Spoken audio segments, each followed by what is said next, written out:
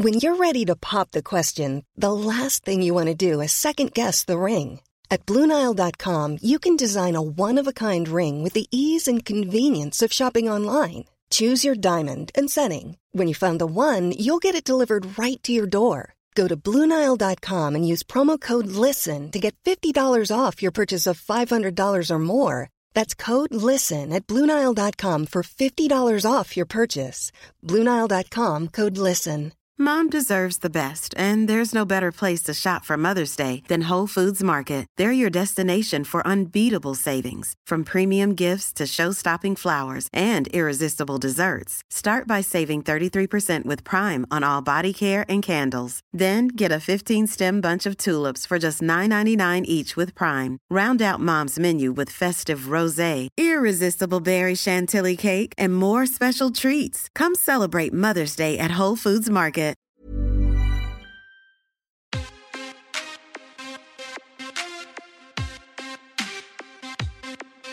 Welcome to the MMA Fan Podcast. Ladies and gentlemen, I give you Stu and Blake.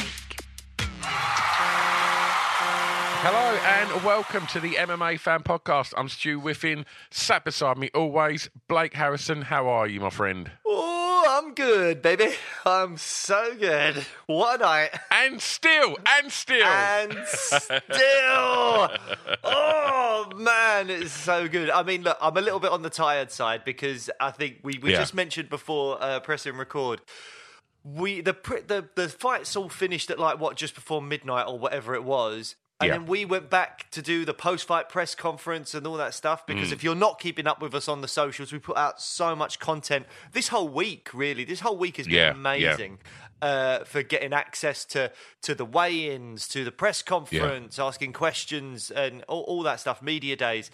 And then yesterday actually being there live in and amongst the fans. To our left was Rashad Evans and Gilbert Melendez on the ESPN broadcast. And then over one more step was Adam Cattrall, Nick Pete and Tom Aspinall on the BT Sport broadcast. We're all up there. And the atmosphere was incredible, particularly for the Leon fight. And we were just all in and amongst it. And yeah, it was great. But we didn't get back home until well gone 2 a.m. and then it was hard to sleep, wasn't it? Absolutely. I just got in, and for listeners that look at the pictures of Blake and I and that, I'm going to surprise you. I'm nearly 50. I know, but I am nearly 50, and oh my God! And obviously, surprising because they thought you were nearly 60. Is that? Well, no, but I run a nightclub, so Friday nights is always really late.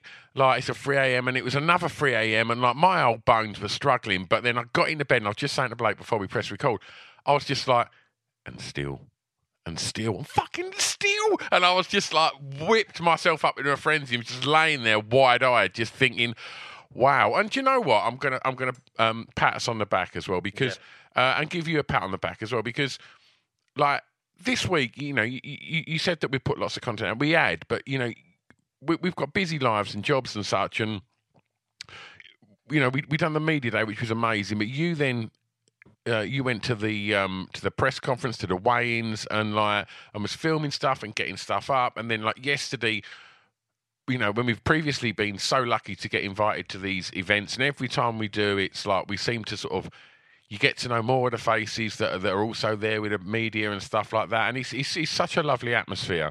And the UFC really do look after us, and we feel, so privileged to get these opportunities.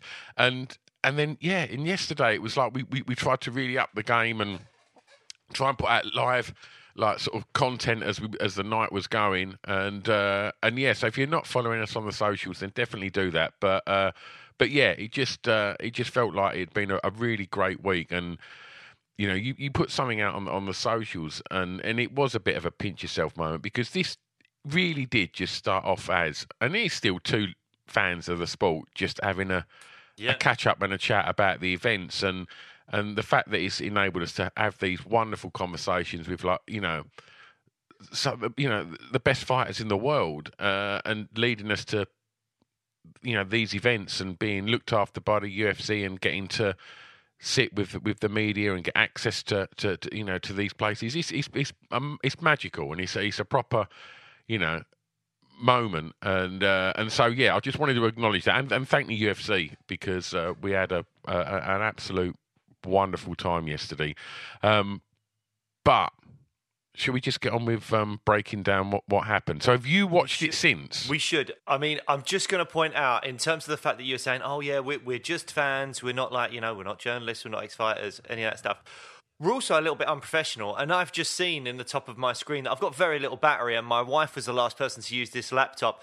And I don't know where the charger is. So we're going to have a really it's squeaky bum time for me over here. At some point, I think you're going to watch me dart off and say, Stu, you're going to have to just wax lyrical on something while I scour the house for the charger. But we've got a bit of time. We're all right for a little bit. Good, but, good. I have rewatched some of the fights. I literally, because I didn't think we'd be recording this now, I was about to have a... Well, it's Mother's Day, isn't it? So we both somehow found ourselves... With our wives have disappeared with the kids, and it's like, oh, we've got some time. Should we do the podcast? Let's get it done. So we've literally escaped to... Is that not what Mother's Day is all about? Just mothers spending time with their kids? Exactly, and the dads getting on with their podcasts. Is that not what it's about? Can we convince ourselves that that's true? Yeah, that's what I've been telling myself this morning, mate. But yeah, it was a, as they always are at the O2. The atmosphere was absolutely buzzing. And we got there and we got put in our seats. And where do we start? What was the first? Oh, do you know what? I didn't mention to you. I'll tell you what else I done when I got in last night. I watched the prelims. No, you watched the prelims because when you got in at like 2:30. Yeah, and I watched the prelims because I knew that they'd been recorded because they weren't part of the pay-per-view. So I watched the prelims again when I got in. And I won't say what I really wanted to re-watch, but we'll get onto that when we talk about the fights. But let's start with the Fight Pass prelims. And one of the photo highlights for me. Oh, you want to... Oh, hello. You've got to start at the top, man. Come on. Also, I mean, Battery Gate could come in when we get round to the bit that everyone wants to hear us talk about. We got to go from the top. And still. Oh, I am so... Yeah, I mean, I have literally just I didn't rewatch round 1, but I rewatched particularly 2 and 5 because they were the rounds that I was unsure about. When watching it live, I felt like there was definitely a claim for a draw, and I wasn't sure. And one judge did score it as a draw, and then 2... So it was scored 48-46, 48-46, and 47-47. Yes. That's to be fair, credit to the judges, because when watching it live, I felt like those were the only 2 ways to go. It was either that Leon won 4 rounds and probably was 10-8'd in round 3 because of the fence grab and the point deduction, or it was that it was a draw because I think 2 and 5 were really hard to score live. I really struggled. Yeah. But I found it much easier to score when watching it on the telly just now. When watching it, I think round 5 in particular to me felt like a really clear Leon round, and that to me just it kind of fills me with joy because it makes me think that's it now, indisputably. He's champ. None of this, it was a fluky head kick or, Kamaru dominated the entire fight and then Leon did that. No, I almost wonder if, in a way, this is better than if Leon had performed another miraculous knockout. Because then people might say, oh, well, Kamaru started getting chinny, or, oh, he just got, lucky with a strike, whatever it was, which was some of the narrative coming out of the second fight. But now, the fact that Leon had outpointed him, properly outpointed him, the way he nullified all of Usman's wrestling, the way he was landing knees from, he would go from, jab, hook, knee, from, it's just so speedy. He caught Kamaru with a couple of really big knees. Jab was on point. The low kicks were fantastic. Some T kicks to the body. He's a sniper with his shots. He's a sniper. And because he was moving constantly, because for the whole fight, Kamaru was trying to get him against the cage, wasn't he, to get him down. And And it must have been very, very exhausting for Leon to constantly be circling. And I think in the fifth, he looked like he was tiring. But it just felt like the knee was in the fifth, wasn't it, for a really huge knee? Am I right? There was a really I can't remember. good I've not knee. watched it back. It was round 2. Where he for a really big thing. Okay. But he did it again. It was a theme that happened throughout the thing. I think he did it again in maybe round 5. But there was a big one in round 2 that really caught him. But again, you couldn't see it like live, and you didn't even see it immediately on the TV because of the angle that they were at. Yeah. It was only when they went to the replay during when they went to the corners after that round that you really saw how big that knee hit. And Kamaru was a bit rocked by it. But again, that's another thing. Kamaru's not chinny. Like, he took some big shots in that fight and kept coming, and it just shows you how perfectly timed the head kick was in their second fight, and just how great Leon is now. I mean, he's stepped up. He is the man now. There's no disputing it. He is the man at 170. Super gracious in defeat, Kamaru Usman. Yes. I mean, tough night. You know, to lose that fight, it was so hostile in the O2. You know, the minute he walked out, he would just booze. Anytime he got hold of Leon or got Leon to the ground, just the whole place was just booing him. And then I just thought, like, really, really gracious. When he got on the mic, he was very humble and very, just the way that he spoke about Leon was wonderful.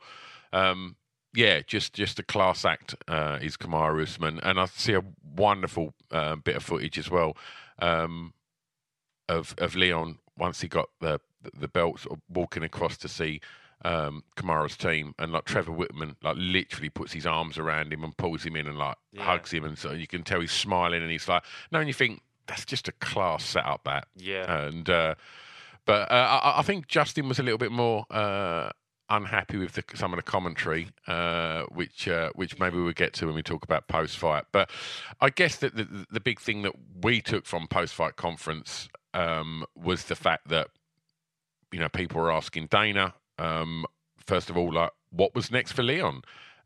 He seemed to say with a lot of confidence, Colby Covington, who was obviously there last night. There was some footage of it, and I think DC alluded to it in the post-fight interview with Leon. And it seemed like a sort of done deal, really. Yeah. And then when Leon come out, he did not seem like he was up for that. He was like, that guy's not earned his shot. Where's he been? He's not been injured. He's just been sitting out. And why does he come back in and get a shot? I think, because you remind me if that was one of the things that you asked him in the post-fight. I get the feeling he'd much rather earn some money against Masvidal, because he doesn't like Masvidal, does he? No. I mean, the Masvidal, look, it's true. I don't think neither. If Masvidal beats Gilbert Burns, he still doesn't really deserve a title shot, but he will technically be ranked third because Burns is third, I believe. Yeah. Colby Covington doesn't deserve a title shot because he's just sat out for the last year, and his last win was Masvidal a year ago. Before that, he lost to Usman. So I don't think any of them really deserve a title shot. Poor old Bilal Muhammad apparently now is fighting Shavkat Rakhmonov. So Jesus Christ, poor old Bilal Muhammad. I mean, that is out of order, isn't it? I mean, that's just. I mean, if he beats Shavkat. Come on. I mean, do you know what happened? Leon gets a bit of luck and he has to pass down the run of bad luck of just not getting a shot. And he's handed that baton to Bilal Muhammad, who just seems to be the forgotten man of the division. 100%. I mean, Leon Edwards was unbeaten for something like 12 fights or 9 fights. I don't know. It was crazy, the amount of fights that. I know he had the eye poke no contest with Bilal, but he was on some unbelievable win streak. I mean, Bilal Muhammad now, I'm just checking him out. 1, 2, 3, 4. Then obviously the Edwards no contest. And to be fair, I do think Edwards would have beat him. It looked that way. The eye poke happened in round 2. Round 1 was very one-sided for Leon, from what I remember. So he's on a 4-fight win streak at the moment, beating top guys like Maia, Thompson, Luque, Brady. Before that, he'd won 4 in a row again. This guy is unbeaten technically unbeaten in 9 fights, including the Edwards no contest. And he is still now having to fight behind him in the rankings against an absolute killer in Shavkat Rakhmonov, looking at what he did to Jeff Neal. But we are slightly getting off topic. Deviating. We feel sorry for Bilal. It really sucks for Bilal. But Colby Covington... I mean, there was a lot of interest in him when he weighed in unexpectedly. We were there at the weigh-ins, or I was there at the weigh-ins, and all of a sudden Colby comes out, and there'd been a couple of little rumours, but nothing officially said. And then all of a sudden, you know, social media and everyone was abuzz with the fact that Colby Covington was there as the stand-in fighter, as the backup fighter for the main event.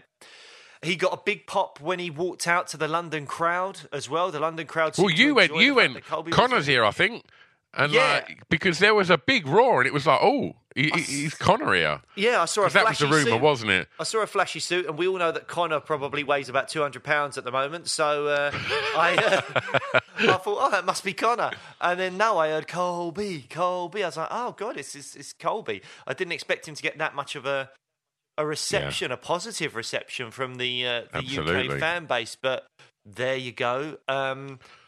It's an undeserved fight. I think the winner of Bilal should be getting the shot. I think the winner of Bilal Shavkat definitely should be getting the shot. But it looks like it's going to be Colby Covington. But the real disappointing thing is, as you say, is there's a baked-in storyline for Jorge Masvidal. Is it meritocratic? Does he deserve it? No. But is he a bigger pay-per-view star than Colby Covington? I'd say yes. I think more people will pay to see Jorge Masvidal than Colby Covington. So the money is there more for Jorge. Yes, he's got to get past Gilbert Burns, and I don't think he will get past Gilbert Burns. I think Burns will win that fight. But let's just say that he does win it. The pay-per-view side of things, it's better if they go with Masvidal. Storyline-wise, it's better if they go with Masvidal. For Leon Edwards, Masvidal's probably an easier fight. It's also a more exciting fight because I think Colby will just try and cardio wrestle the hell out of Leon and do the kind of almost like a Merab Dvalishvili game playing of like, even if I don't get the takedowns, because Leon's takedown defense is just so brilliant now. Even if he doesn't get them, he can just pop him against the fence, couple of strikes, back to the takedown, couple of strikes, back to the takedown. And it just means that Leon can't get much off. That's a possibility that could happen in that fight. And so it's more exciting fight if it's Masvidal. So I just don't see in what world Colby has earned this shot. In what world it's a great fight to make. There's no storyline there. There's a tiny bit of beef, but only because Colby has beef with everyone. I don't get it as a choice. I would say wait until the Masvidal fight happens. If Burns wins, then you choose between Bilal, Burns, and Colby. And out of those, I'd say yes, Colby is the biggest star out of all those names. So maybe then he does slip into it. I don't know, but it's certainly not fair. And if you're Bilal Muhammad, you feel hard done by. What's next for Usman? Well, he said that he's still game. He alluded to, I know lots of pundits leading up to this was talking about his age, and he showed no signs of and let's have it right. He still looked great last night. Yeah. He looked like a champ. 100%. I mean, I think. One thing I did just want to say is a lot of people might be thinking, why haven't they mentioned Khamzat Chimaev? Khamzat Chimaev is actually ranked 3rd at the moment. Burns is ranked 5th at the moment, currently in the rankings. But the rumor is that Khamzat is going to go up to middleweight. Nothing has been official yet, but Khamzat apparently is going to go up to middleweight. Dana, I think, has said that. And you can't give Khamzat a title shot at the moment. He weighed in at like 8 pounds over when he last tried to make welterweight against Nate Diaz, and it completely messed the entire card up. He has to make weight and get a win at welterweight before he can fight for a belt now, because you can't pin a whole card on Khamzat Chimaev because he can't make the weight at welterweight with confidence. So, he has to prove it again first and then do that, or he just moves up to welterweight. So that's why we haven't mentioned Khamzat in that welterweight title picture discussion. But back to Usman. I don't know, man. I don't think he fights Leon ever again. So if Leon remains the champ, then that's no title shot for him there. He's already beat Colby twice. As much as he could say, well, I deserve a shot. If Colby beats Leon and Usman beats, say, I don't know, a Shavkat, a Burns again, a Muhammad, then sure, he could say that he deserves another fight against Colby because he's beat him twice. And those fights are always fun. They're always fantastic fights. So that makes sense. I mean, personally, though, I just think he's getting older. What has he got left to do at welterweight? He's clearly the second best welterweight to ever have been in the UFC behind GSP. There's Tyron Woodley. No, it's Kamaru Usman. He is officially, in my opinion, the second best welterweight to ever set foot in the octagon.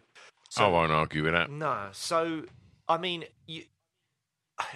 size-wise, would he be a bit small? Yes, but I'd like to see him try and just improve the legacy that is the Usman in the UFC legacy and pop up to middleweight and just see how he can go. I mean, he'll only be one fight away because he'd fight someone surely in the top 5 at middleweight as his first fight as a middleweight because he's such a big name.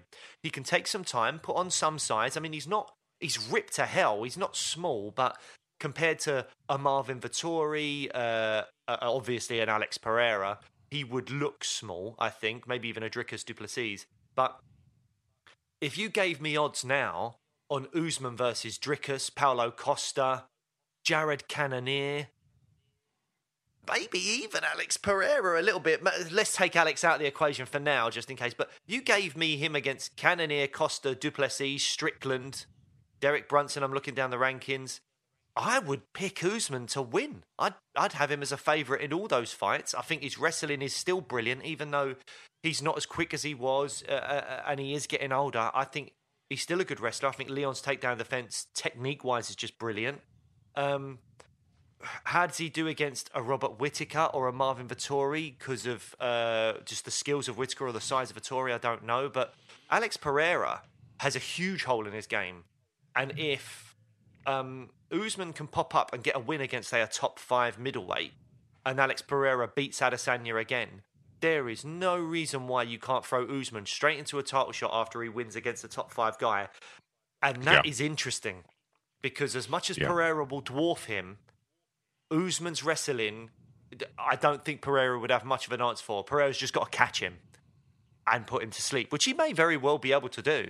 But I certainly think it's interesting. And that, as a fan, would be more exciting for me than Usman sticking around at welterweight, beating again some of the people he did or any of that stuff. And also it might be slightly sad to see him fighting some of the guys lower ranked at welterweight and starting to get beat because, you know, he's peaked and he's coming downhill now. I'd rather him go up to middleweight and just see if he can put another kind of notch on the legacy, as it were.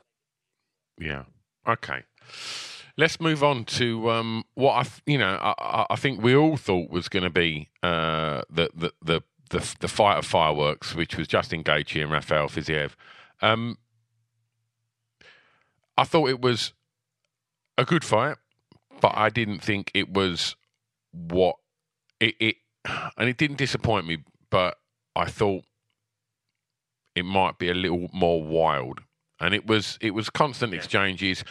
Gaethje seemed, I thought, a little bit more.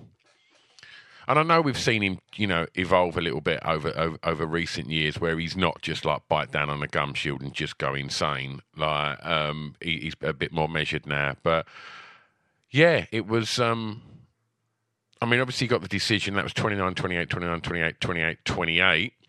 And there was a little bit of confusion, am I right, when Bruce read that out? Am I right in saying this was the fight that he got the figures ran the wrong way, wasn't it? He said it a bit wrong, yeah. I think what it should have been, I can pull it up now. Did he say Gaethje first? Yeah, he was reading it like it was going to be a split decision. He was like 29-28 Gaethje, and then 29-28 and 28-28 for the winner by majority decision, which obviously didn't quite make any sense. Yeah. And actually, what he should have said, I think, was, I don't know, 29-28, 29-28, and 28-28 the winner, Justin Gaethje, by majority decision. Yeah. But he did say it in a weird way. You could even see on Justin's face, he was like, what's happening here? This makes no sense. But regardless of that, this was one of the ones where... have you rewatched this? Rewatching it on the telly gave me a new perspective on it.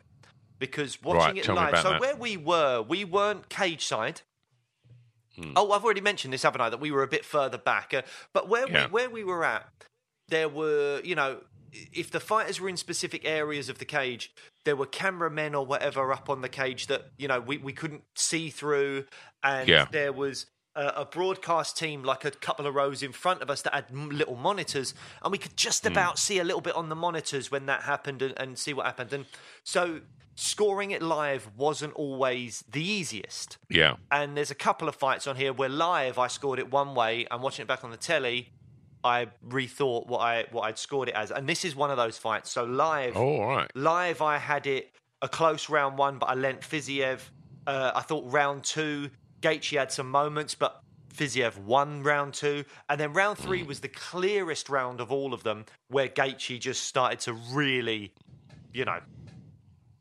put his leather on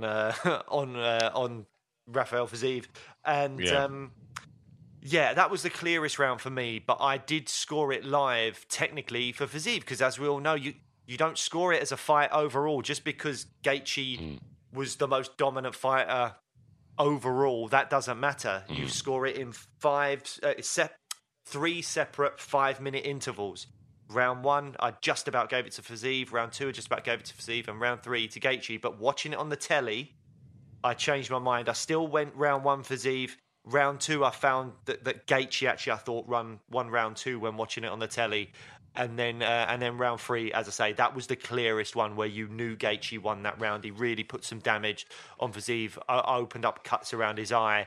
Great with the jab, some hooks, some of the leg kicks creeping in there as well. But as you say, it wasn't the carnage that we all thought it was going to be. It was a far more technical fight, particularly in rounds 1 and 2. And then and Gaethje came out on top. So I actually feel like the judges got this one right. Okay. What were your thoughts? Did you have any thoughts on the scoring of it or anything? Obviously, I'm assuming you haven't watched it back. I haven't, no. But I remember feeling like Fiziev may have took the first 2 rounds. But obviously, Justin, the damage was quite apparent. I mean, we couldn't see it sort of too close up, but he looked like there was a lot of blood on the face of Rafael Fiziev around his eye. And it's hard because you kind of get pulled into the emotion of the event as well, because the British crowd love Justin Gaethje and like every single thing he threw. And there was a few things he threw that literally could have knocked out someone at the back of the O2. It was some wild swings at times, and so when the crowd just reacts to everything, you can't help but be affected by it. You just think, oh yes, oh, the crowd's roared again, like Justin's doing this, Justin's doing. But I think like for the first sort of couple of rounds, I really I think Fiziev's probably the best Muay Thai fighter in the UFC. Yep. And his precision's fantastic. And I don't know, maybe as the fight carried on, Justin's experience at fighting in arenas at such high level with such pressure, maybe that his experience shone through a little bit. Yeah. But yeah, I'm not mad at it. I'm a big Justin Gaethje fan, but I'm a big Fiziev fan as well. So, yeah, absolutely. And I don't think Fiziev's stock's dropped much. I mean, he's still young. No, not at all. He's ranked 6. He's come off a loss. He might have to fight someone behind him. And lightweight is a shark tank. There's so much top quality guys up and down the lightweight division. So it's not going to be easy. But I think he's going to be a fun fighter that we're going to watch for a long time. I think you were about to start talking about the press conference, and I'm going to use this moment to leave you in the shit to talk a little bit about press conference while I try and I'm going to move on to. I'll touch on Gunner as well. I'll get the wheels rolling on that while you go and have a panic run. So do you know what? Right, I'm going to take this opportunity now while he does that. It's really weird because like now we found ourselves in this. As much as we're the MMA fan podcast and we're fans, when you kind of find yourself in like the media environment where we're there under that capacity, there's this etiquette that you don't, ask for selfies and stuff like that. Man, on that media day, we come out from one of the press conferences, and I was just standing. I looked, and I thought, "Oh, that's Trevor Whitman standing next. Holy shit, that's Justin Gaethje standing next to me." And the fan in me just wants to go, "Please, can I have a picture with Justin Gaethje?" And where we were sitting, I know Blake touched on it, but I looked over, and literally about a metre to my right, in this other booth, was Rashad and Gilbert Melendez. Now, Diego Sanchez, Gilbert Melendez is my favourite fighter of all time, and I fucking love Gilbert Melendez. And I just thought, I can't do it. I can't just go kiss a photo, mate. But yeah, it's crazy, and the press conferences, having these people just strolling and standing around near you, you just think, oh my God, these are the people that like we started this podcast for, because we're such huge fans of these people. But yeah, we now have to be like kind of very professional with it. But Justin came out, and I'll get Blake's opinion on it. But somebody in the audience asked what he made of the Edwards Usman decision, and one of the things that Justin seemed very unhappy about was the commentary from Bisping, which I've not heard, but Blake has obviously rewatched. So I'm intrigued to know how one-sided or how what that was. Have you heard much of what I've been saying, Blake? Is your Wi-Fi? No, I basically just caught you right at the end there because I didn't have my headphones on because they would have disconnected as I ran around the house trying to find this charger that was put in a very random place. Oh, our sidetrack just about the fact that, being there in a media capacity means that the fanboys we don't, the etiquette is not to approach people for photographs and things like that. And it's like when you're at these media days and you're standing there with Justin Gaethje there, it's like, Jesus Christ, this is crazy. Well, anyway, former guest of the show, Michael Bisping, came up to us at the official weigh-ins. It was like, hi guys, how you doing? Like, he shook my hand and everything. It was really, really nice. And I was like, thanks so much for coming on the show. He was like, oh yeah, anytime. And he was about to do they did like a live stream for the official weigh-ins, probably for BT Sport with Adam and Nick. Yeah. And there is a part of me that's like, oh, can we get a quick photo? But I didn't say it because again, you want to keep that air of professionalism. Because every time there was walkout music or good music being played, Rashad was standing next to us, just grooving away, wasn't he? He really was getting his dance on. And then the other side of that was the fight this side was lads Adam and Nick and Tommy Aspinall. And at one point, you sent Nick a text, didn't you, saying, "Look over here." And I just got their attention, actually. Yeah. And they're all waving, and you got your camera like kiss a smile. And they're all looking like really happy and smiling. Big Tommy Aspinall just leant in, didn't he? Very tight pink shirt and just ripped the muscles, didn't he? He just showed us the guns. That man is looking fit as a fiddle. He's looking hot, mate. Tommy Aspinall, absolutely. Yeah. So tell me now, you've watched it back. Was there anything in what Gaethje was saying about Bisping's commentary on the Usman Edwards fight? I watched it in a bit of a rush, if I'm honest, and there was nothing that massively looked at. Maybe in round 1 or 2, and because there was even a moment where Mom deserves the best, and there's no better place to shop for Mother's Day than Whole Foods Market. They're your destination for unbeatable savings, from premium gifts to show-stopping flowers and irresistible desserts. Start by saving 33% with Prime on all body care and candles. Then get a 15-stem bunch of tulips for just $9.99 each with Prime. Round out Mom's menu with festive rosé, irresistible berry chantilly cake, and more special treats. Come celebrate Mother's Day at Whole Foods Market. Ready to pop the question? The jewelers at BlueNile.com have got sparkle down to a science with beautiful lab-grown diamonds worthy of your most brilliant moments. Their lab-grown diamonds are independently graded and guaranteed identical to natural diamonds, and they're ready to ship to your door. Go to BlueNile.com and use promo code LISTEN to get $50 off your purchase of $500 or more. That's code LISTEN at BlueNile.com for $50 off. BlueNile.com, code LISTEN. Hey, it's Danny Pellegrino from Everything Iconic. Ready to upgrade your style game without blowing your budget? Check out Quince. They've got all the good stuff, shirts and polos, activewear, and fine leather goods, all at 50 to 80% less than other high-end brands. And the best part? They're all about safe, ethical, and responsible manufacturing. Get that luxury vibe without the luxury price tag. Hit up quince.com/upgrade for free shipping and 365-day returns on your next order. That's quince.com/upgrade.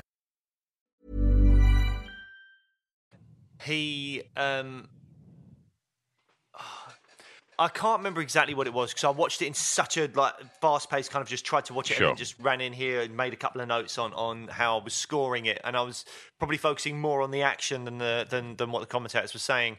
But Bisping even stopped himself halfway through a sentence as DC was correcting him on something. And he was like, yeah, I know, that's why I stopped myself halfway through.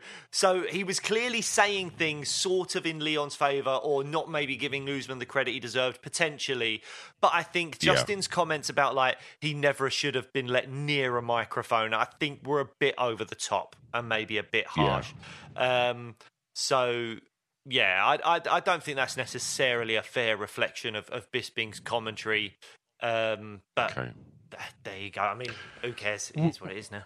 Well, look, we're over the half hour mark and we have got a lot of fights to get through. So should we move on? Well, we can do. I think it's worth just mentioning, if you haven't already, what could be next for Gaethje. What Gaethje said in the press conference, that, he basically said, I've fought a guy ranked behind me. And let's give Gaethje so much credit for that.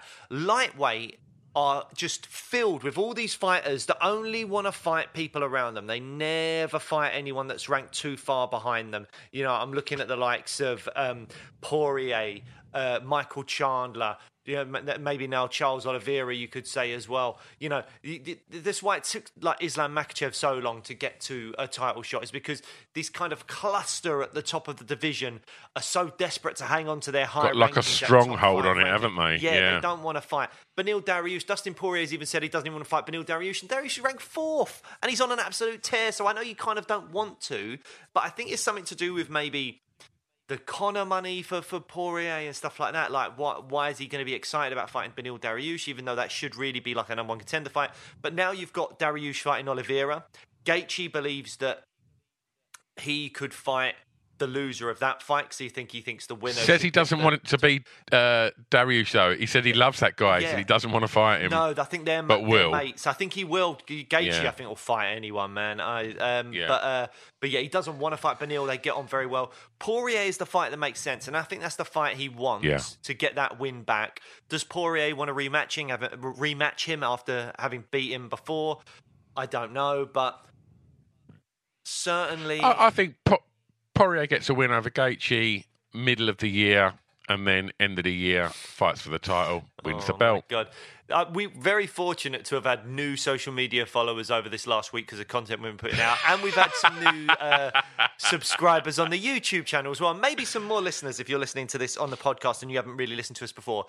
Please go and check out, and I keep saying this now, our predictions episode. At the start of the year, we did predictions for who we think will be champions at the end of the year. And Stu won't let go of the fact that his crazy prediction, or what I thought was a really crazy prediction, that at the end of the year, Dustin Poirier is the lightweight champion of the world, which I just can't see in any way, shape, or form. I still don't see why you think it's so shocking and crazy. How is Poirier going to beat Makhachev? I don't see it. I think Makhachev will be a huge favourite in that fight. I just don't see Poirier beating him. Also, just to point out, you did say that you thought Volk would beat Makhachev and then Poirier would beat Volk. So, it's not going that well for you, although you are still in the running. But yeah, go and check that out because we made predictions and you can follow along our predictions for the year. Maybe send us some of your own. It's a bit of fun. But Poirier Gaethje, I think, is probably the fight to make. It makes a lot of sense. I don't know where Poirier is. He's not got a fight booked as far as I'm aware. Nothing's going on. So, yeah, that makes an awful lot of sense. And then I'm hoping for a Dariush win against Oliveira. And that means that Dariush, finally, another one like Bilal Muhammad, like Leon Edwards previously, struggling to get a title shot when he really does deserve it. So, yeah, I think that's the way to go. Whether it actually happens or not, I don't know, because even Dana White said, when I asked him a question about Gaethje, and we put that on the socials as well, that he believes Gaethje's in a strange position now. He's in an odd spot. Yeah. He doesn't really know what to do with him. So that's not great listening for Justin Gaethje, but we'll have to see what happens.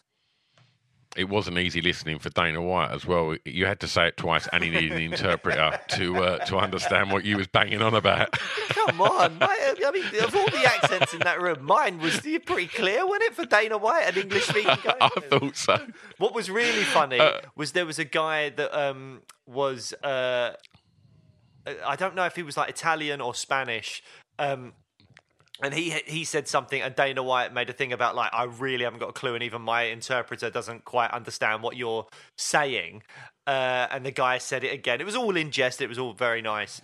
But then right at the end of it, once the questions were all done and they kind of muddled through it all, the poor journalist guy went, "Oh, and sorry about my accent." And Dana White went, "What did he say?" And everyone just cracked up laughing. It's like, how do you say, "What did he say?" to someone saying, "Sorry about my accent"? So yeah, it was a bit of a weird night for that. But yeah, I don't know. Okay. Yeah, go on. Let's move on because we can talk about the our Icelandic adopted son in the UK, which is Gunnar Nelson versus the man in the dungarees and no top, Brian Barberena. Great to get the big Icelandic clap as the fight started, and I'll be honest. I'm surprised that fight was positioned where it was, so high up on the card. Yeah. I don't think Gunnar's. I don't know. I certainly would have put the maybe the Vettori fight above that. Yep. But I think it's probably because if you look at that. The main card, there's literally only one English fighter on that card, and that's obviously Leon. And yes, Casey O'Neill was on there, which is sort of Australian-Scottish. But and I think maybe they just thought, right, well, look, the British fans love Gunnar just through that kind of historic association with Conor and stuff. And you know what? He looked fantastic. Armbar submission in the first round. I don't know what's left for Gunnar moving forward. I don't see that he's going to, get a title run at any given point. Brian Barberena, I think will sort of maintain his position where he is and kind of, fight fun fights. But, yeah, I don't know. I don't see the division being, too worried about Gunnar Nelson at the moment. No, I mean, look, he's an elite level grappler. You got to take him very seriously, yeah. But ultimately, I mean, his last losses, you're looking at Gilbert Burns, Leon Edwards, and Santiago Ponzinibbio before Ponzinibbio had that horrible blood disease that nearly killed him. Yeah. So before he kind of came back, and at that time, back in 2017, he was on an absolute tear. So Gunnar only loses to really good guys, really good guys. So yeah, I can see him potentially getting a ranked opponent at some point, but I think Gunnar himself is more interested in coaching now than he is. That's what he said, wasn't it, on Media Day? Yeah. He's fighting when he wants to fight, but his passion is the coaching now. So I don't think he's that bothered about making any kind of title run or run into the top 5 or anything. I think he'll take the fights as they come. And Brian Barberena, as you say, he's one of those game guys that's just like, I mean, he took this fight on like a week's notice or something, wasn't it? So, I think that's the type of guy he is. He'll just have fun fights. He'll win some, he'll lose some, and he'll just cash his checks. Absolutely. Gunnar Nelson looks really fucking cool at the moment. Like, I think now he's shaved the head and got the moustache. It's a really strong look for him. Strong look. Absolutely. Okay. Maybe one of the more surprising surprises of the night, really. I think both you and I thought Casey O'Neill was going to go to work on Jennifer Maia in the women's flyweight and proved to not be the case. I mean, one of the judges giving it 30-27. The other two, 29-28, 29-28. Big night for Jennifer Maia. Yeah, I scored it 29-28. I thought O'Neill did enough to win the first round, but then after that, I think Maia took over and was winning the exchanges. Maia's a former title challenger. She's very, very good. And the flyweight division is quickly really improving loads. A little while ago, I think flyweight was like this weird division where Valentina Shevchenko was so much better than everyone else, and then everyone else is just like, yeah, whatever. Now I think we are seeing really, really top fighters in that division. Erin Blanchfield in particular, and now Alexa Grasso as well. I put Casey O'Neill in my head up with the Erin Blanchfields and the Alexa Grassos, this kind of new wave of flyweight talent coming through. But the thing is, I don't think she had a fight for a little while. She was out injured, so was she back at 100%? I don't know. I think she probably was. She probably just got beat by the better woman on the night.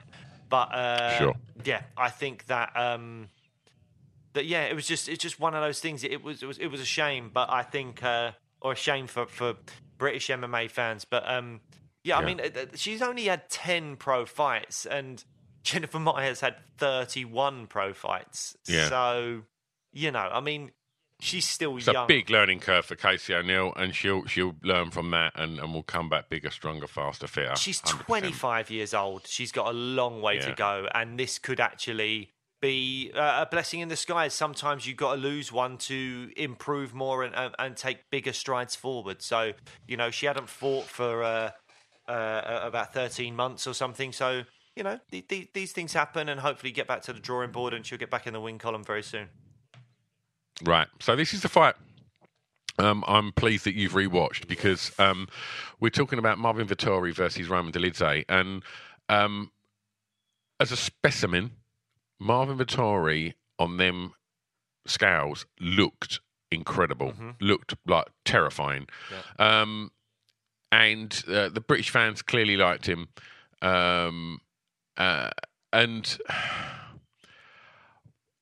thought this was quite a dull fight. It didn't seem to...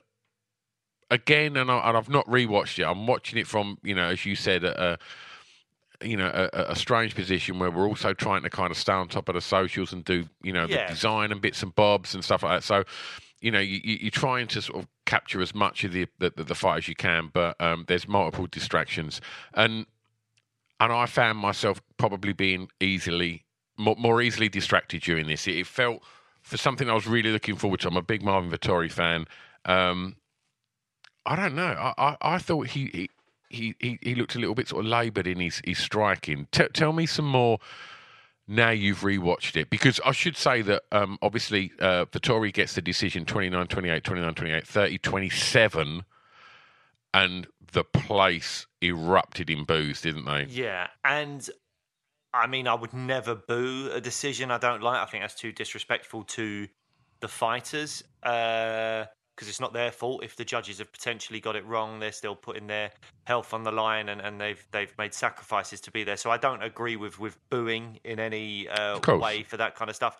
But in the arena, I did agree that they got it wrong. I felt like Dolidze had done enough. I thought he clearly won round 1. And then I thought he won round 3 maybe as well.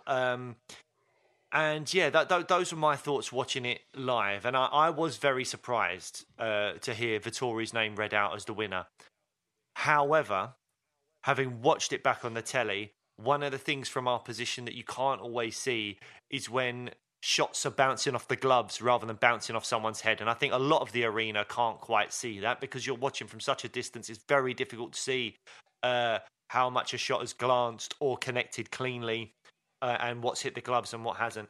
And the most egregious part of the scorecard is the 30-27 Vettori. There's no way, in my opinion, you can give Vettori round 1.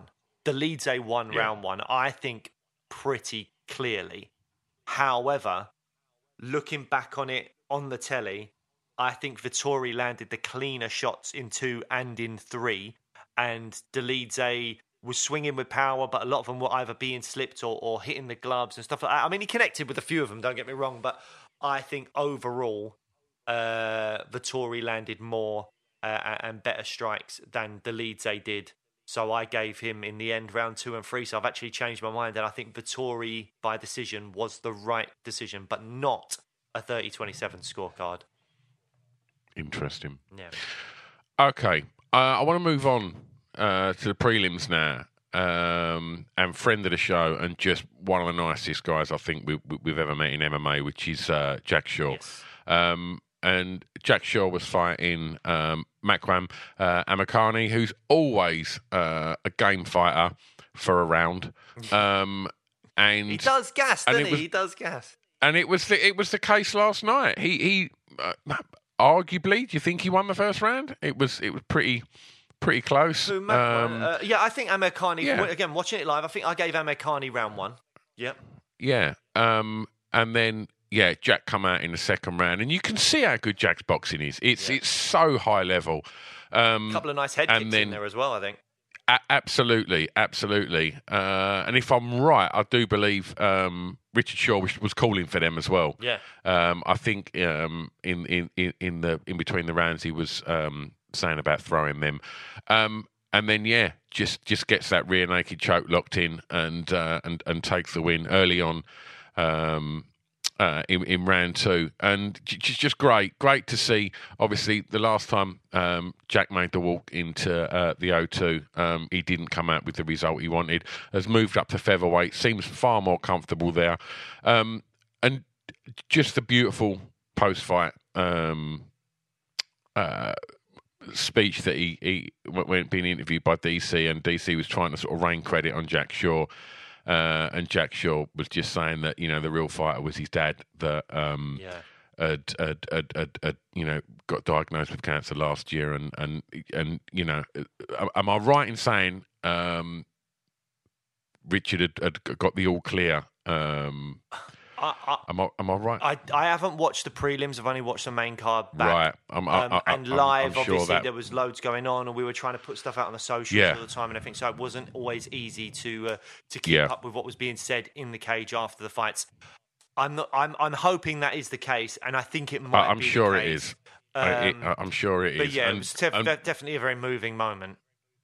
Absolutely. The camera moved to Richard, and it was a very emotional moment, and you can see from any fighters that we've spoke to, from Brett Johns to Oban Elliott that train there with Richard, like it's a family in there, isn't it? And do you know what? Everybody that seems to come out there are just good people, just really nice people, and I think that starts at the top and moves down. And so all the best to Richard Shaw, and absolute props to Jack Shaw getting a second round win, and hopefully the start of a tear at featherweight. The next fight on there was Omar Morales versus Scotland's Chris Duncan. You haven't rewatched this, have you? No, I've not watched any of the prelims, just the main card. Yeah. Scotland's Chris Duncan gets the decision. It was a split, and I've got to be honest, I think the sort of leading up to this, there was so much excitement around Chris Duncan and this fight, and I didn't think it was the fireworks that I was expecting. No, but he's got off to a win on his debut, which is a really important thing for your confidence and all that stuff. And he got 3 rounds in the bag as well in his UFC debut. So that's all good. It's all good experience. But was it a performance that lit the world on fire? No, that's just the fact. But obviously, we're hoping that Chris Duncan keeps getting better and better and getting more opportunities. Absolutely. And, starts getting in those big performances again. That's what we're hoping. Absolutely.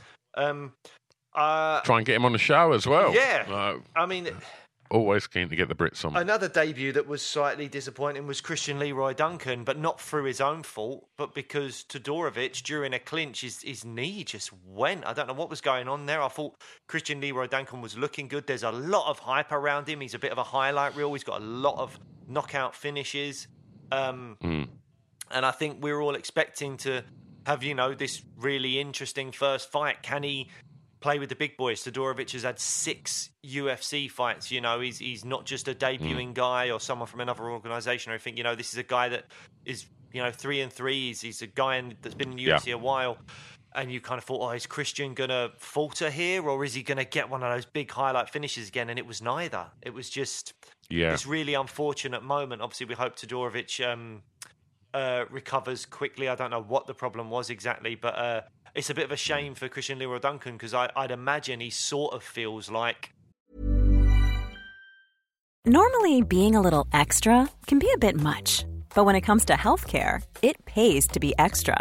And United Healthcare makes it easy with Health Protector Guard fixed indemnity insurance plans. Underwritten by Golden Rule Insurance Company, they supplement your primary plan, helping you manage out-of-pocket costs without the usual requirements and restrictions like deductibles and enrollment periods. So when it comes to covering your medical bills, you can feel good about being a little extra. Visit uh1.com to find the Health Protector Guard plan for you.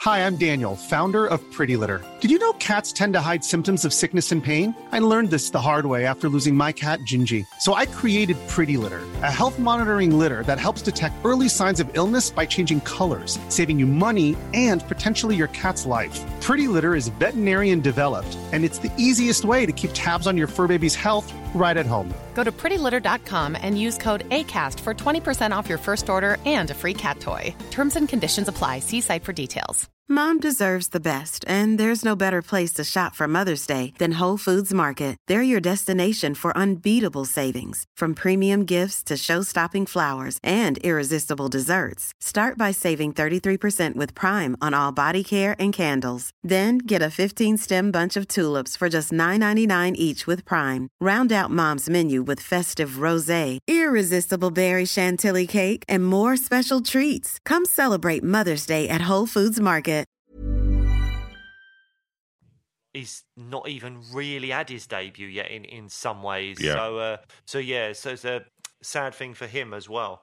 But he got the win. That's one of the other, absolutely, and one of the other UFC debuts, which was a real shame to see, was Sam Patterson versus Ashmov, and Sam got caught, unfortunately, in the first round, and I think a lot of the sort of focus on, how heavy that shot must have been, because he was still wrestling with Mark Goddard for what seemed to be quite a while after that. I think it was only when his corner kind of sort of managed to sort of, get in his ear and start to kind of sort of tell him that it's over. Was I guess the wires were starting to untangle at that point in his brain, but was horrible to see, because there was a lot of attention and excitement for Sam Patterson, and it's MMA, people get caught, and I'm sure he's a very young lad, and he's a serious prospect, and I think he'll be back, and I'm really interested to watch that journey, and an unfortunate start in your hometown at the O2, but wish him all the best. Absolutely, yeah. So you mentioned the knee injury of Todorovic. I mean, at the end of the night at the post-fight press conference, we see Mohammed Makayev chatting to Dana on crutches. I mean, I'm surprised there's a leg even left there. We're talking about his fight against Jafel Filho, which obviously everybody is very aware of how good Makayev's record is. His amateur record. He's a serious prospect that everybody's been watching for a long time now. I mentioned, I think, on his last fight, or maybe the fight before that his wrestling is ridiculous. Yep. But he's not in exciting fights, and I just wonder about, are them fans going to be on board? And is he going to have a highlight reel? Like, what's his highlight reel? Well, I think in Brave, I think he had a few good finishes, and obviously his first ever UFC fight against Cody Durden was what we were all expecting, wasn't it? that was like, oh my God, he hit him with a flying knee and then a guillotine choke, and it was super quick, and it opened up that March card of last year, and it was fireworks from the off, and everyone was like, wow. And then, as you say, since then, it's maybe not been as exciting. I mean, he's still got a finish against Malcolm Gordon. Yeah, but it wasn't an exciting fight. No one's ever going to go, oh, do you remember Makayev Gordon? Like, no. And when it comes to, Makayev getting his shot, then I think when people look back and start sort of showing highlights of his career, I just think, look. This fight had moments, though, didn't it? Like, overall, you could argue that no, it wasn't the most exciting fight and all that stuff. It was dominant ground control, blah, blah, blah, blah, blah. But that horrific knee bar or leg lock or whatever it was, that is something that I think will live on in people's memories. As like, how the hell did he not tap to that?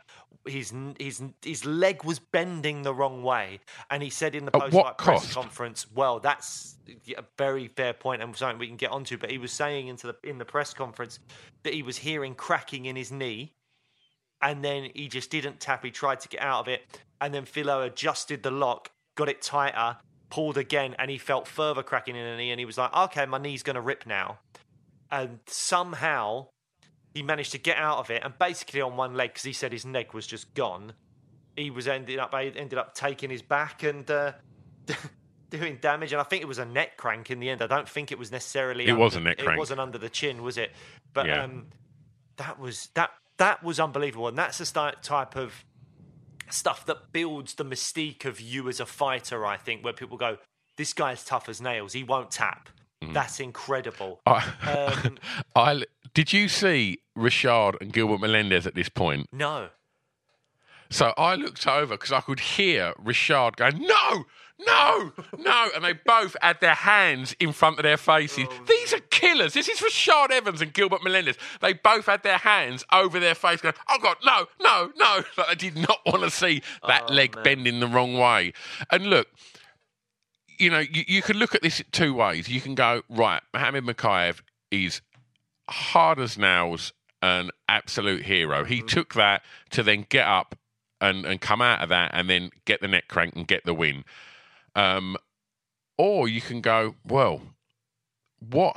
Yes, you got the win, but at what cost is that? You want to be the youngest champion in the UFC. Have you just sent that journey off the rails now? Because how long is that going to take to recover from? Like, you see him when, for some reason, he tried to get up and got up on top of the cage, and it's like, oh my God, what are you doing? Like, and then you see him on the crutch. We see him on crutches at the post fight, and you just think, right, how much damage have you just done to your knee and essentially your career by not tapping? And I wonder.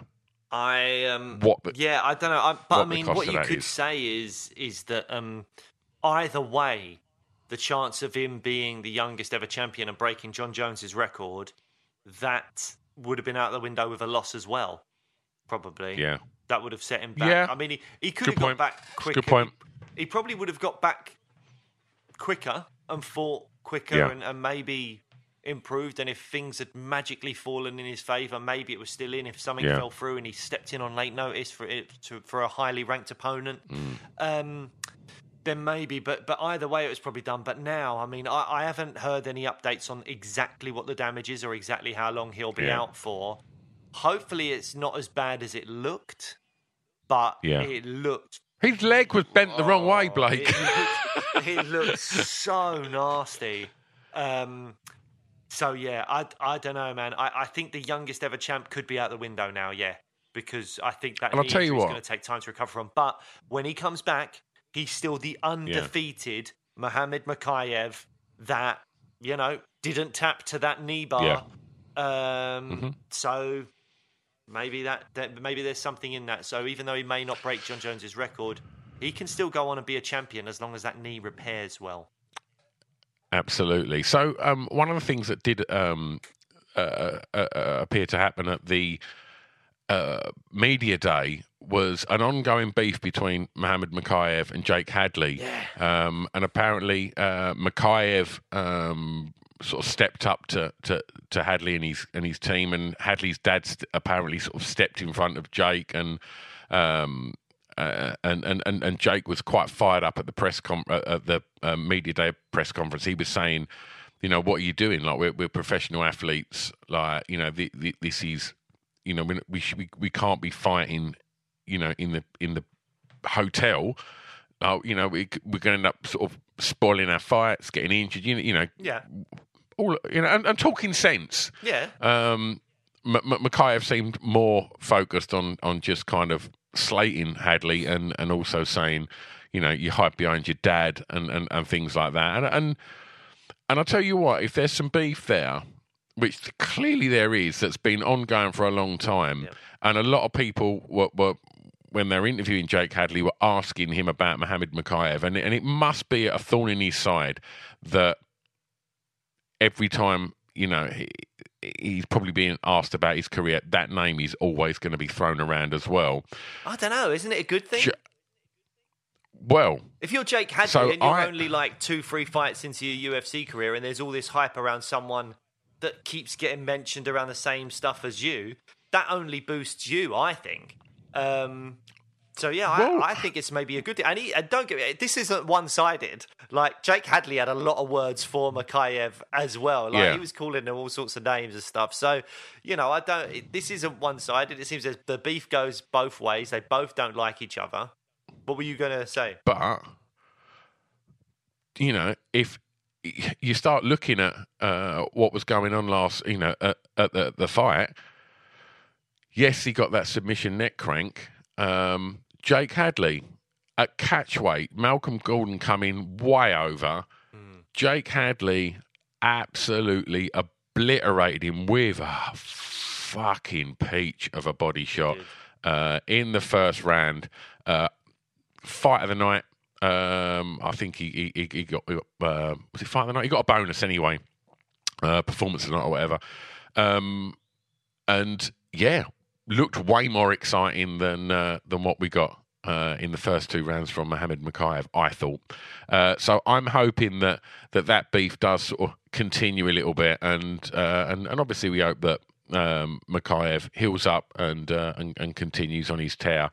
And I'd like to see that tear move into Makayev and Hadley. I know we spoke about Lerone and Nate and not wanting to see 2 British prospects go head to head, but the beef that's there, I'm up for it. I want to see it. And yeah, there's different types, isn't it? This seems to be a long running thing where this probably needs to get settled.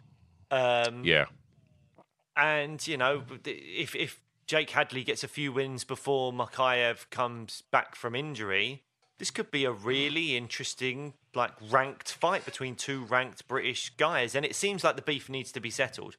With Lerone and Nathaniel Wood, my problem was there was no beef there. Everything was fine. Until you asked the question. Until I asked the question at the media day. Guys, all I said to Lerone, I don't know if he'd had a bad morning at the weight cut. I don't know what it was, but I said to him, you know, we had Nathaniel on the show for the pre-285 card, and we were chatting to him, and, you know, he was injured, he couldn't make the fight. He had nothing but kind words for Lerone, and I said this to Lerone, I said, you know, he wishes you well, he wants you to win your fight, but he still wants to fight with you. Does that make sense, or have you gone past that now? You pulled the pin out the grenade there, didn't you? Well, I didn't think there was a grenade in my hand, but surely, yeah, something went off. And then, yeah, I asked just that question, and you can check it out on our socials. I'm genuinely, I felt like it was quite nice, and I was, you know, supportive of both of them. It was totally nice. And then the response back was, he seemed to be very, you know, where's Nathaniel Wood? He was sparring a few weeks ago. He could have made the fight. I've made fights with injuries. Why isn't he here? All that kind of stuff.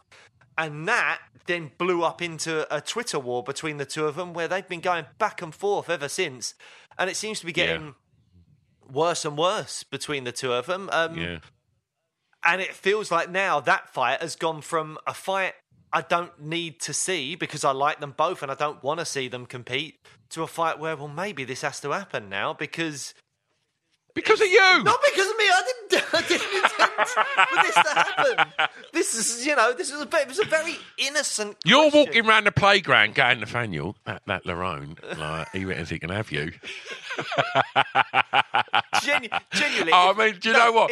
We were sitting there laughing, weren't we? Because if either of you are listening, please just to make up. And I didn't mean it, and I'm sorry. And I'm just like, I'm quite happy for you guys to make up and just crack on with your careers. I don't need to see the fight, but it does seem like there's an appetite for it more now than what there was before, because now it seems like there's a grudge or a score to be settled, rather than just two Brits in the cage together. So who knows what'll happen? Absolutely. Who knows? We were sitting there, and I think I looked on Twitter, and I was like, oh God. And I was like, look. And then it just carried on. It was like, oh my God. Like, and obviously, like, I obviously like to wind you up, and I was like, oh, look what you've done. But obviously you watch it back, and it's like, sends his best, like, still interested in that fight. And like you say, it just went, it was like, shit. But as you know, what's happened here? If you don't notice, I'm quite a worrier. Like, I worry about a lot of stuff in life, way more than I should. And Stu knows that all too well. So he's immediately like, oh, have you seen this? Oh, look what you've done. Oh, you definitely shouldn't have asked that question, mate. That was out of order of you, really. I'm like, I didn't mean to. It was just a normal question. Love it. But, we love Lerone and we love Nath, former guest of the show, both absolute class fighters. And if that fight happens, great. If it doesn't and they both continue on their journey, great. But yeah, it did make me laugh that you asked that question, and then it just seemed to erupt. Other fights we want to touch on. Is Lerone obviously fought Gabriel? Oh, okay. Oh, sorry. We just talked about Lerone against Gabriel Santos. But I mean, Gabriel Santos, for a guy coming in on his debut, really made a good account of himself. But I think Lerone probably won't get the credit for this win that he probably deserves, because he's fighting a guy that was a debut in the UFC. But he was an undefeated guy, a really good guy. I think, was he previously an LFA champion? I think so. Yeah. I think it was, if I've got that wrong, sorry, I've got it up in front of me. But no, I don't think you have. Yeah, I mean, so he's fighting a really good guy there, dangerous guy. Yes, Gabriel Santos has come in on really short notice, but Lerone's taken that fight on really short notice as well. And it was a tricky fight, but Lerone definitely won that fight and put on, one of the better fights of the night, if not maybe the second best fight of the night behind Gaethje Fiziev. So credit to Lerone. Well done him. He keeps his O.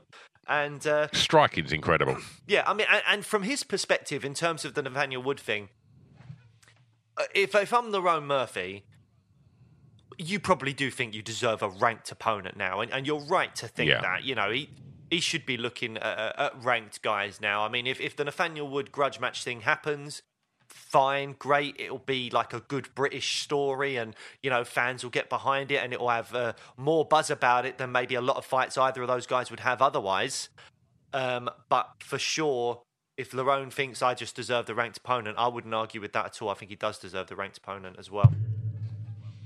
Yeah, so just to clarify, fight of the night was Gaethje Fiziev, and performances of the night went to Gunnar and Jake Hadley. Yep. You want to talk about it's time to Let's Go Jojo, right? Let's go Jojo. Because she was on a free fight losing streak. Things were not looking good for her. She hasn't fought in the UK for a really long time.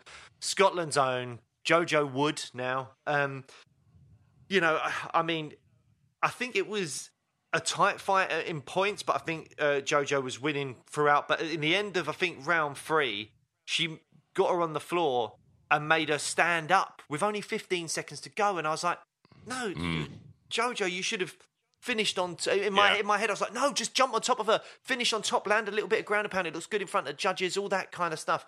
But she got her up and let her have a chance again. And I was like, oh, that's got to be a mistake, surely. And then Jojo just went into Terminator mode and just went forward and landed some big strikes to really cement that she won that round. So she proved me wrong there. She was great. She won a split decision, ended a free fight losing streak as well, which I think is really important for JoJo Wood. And then in the press conference, I asked Dana White about JoJo, because she's only got one fight left on her contract now.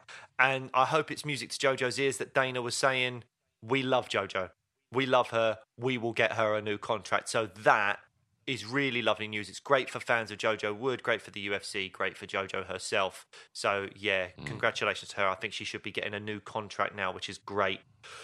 And then there was a bit of controversy over the Jai Herbert situation, because like Leon Edwards, Team Renegade, another point deduction in their fight.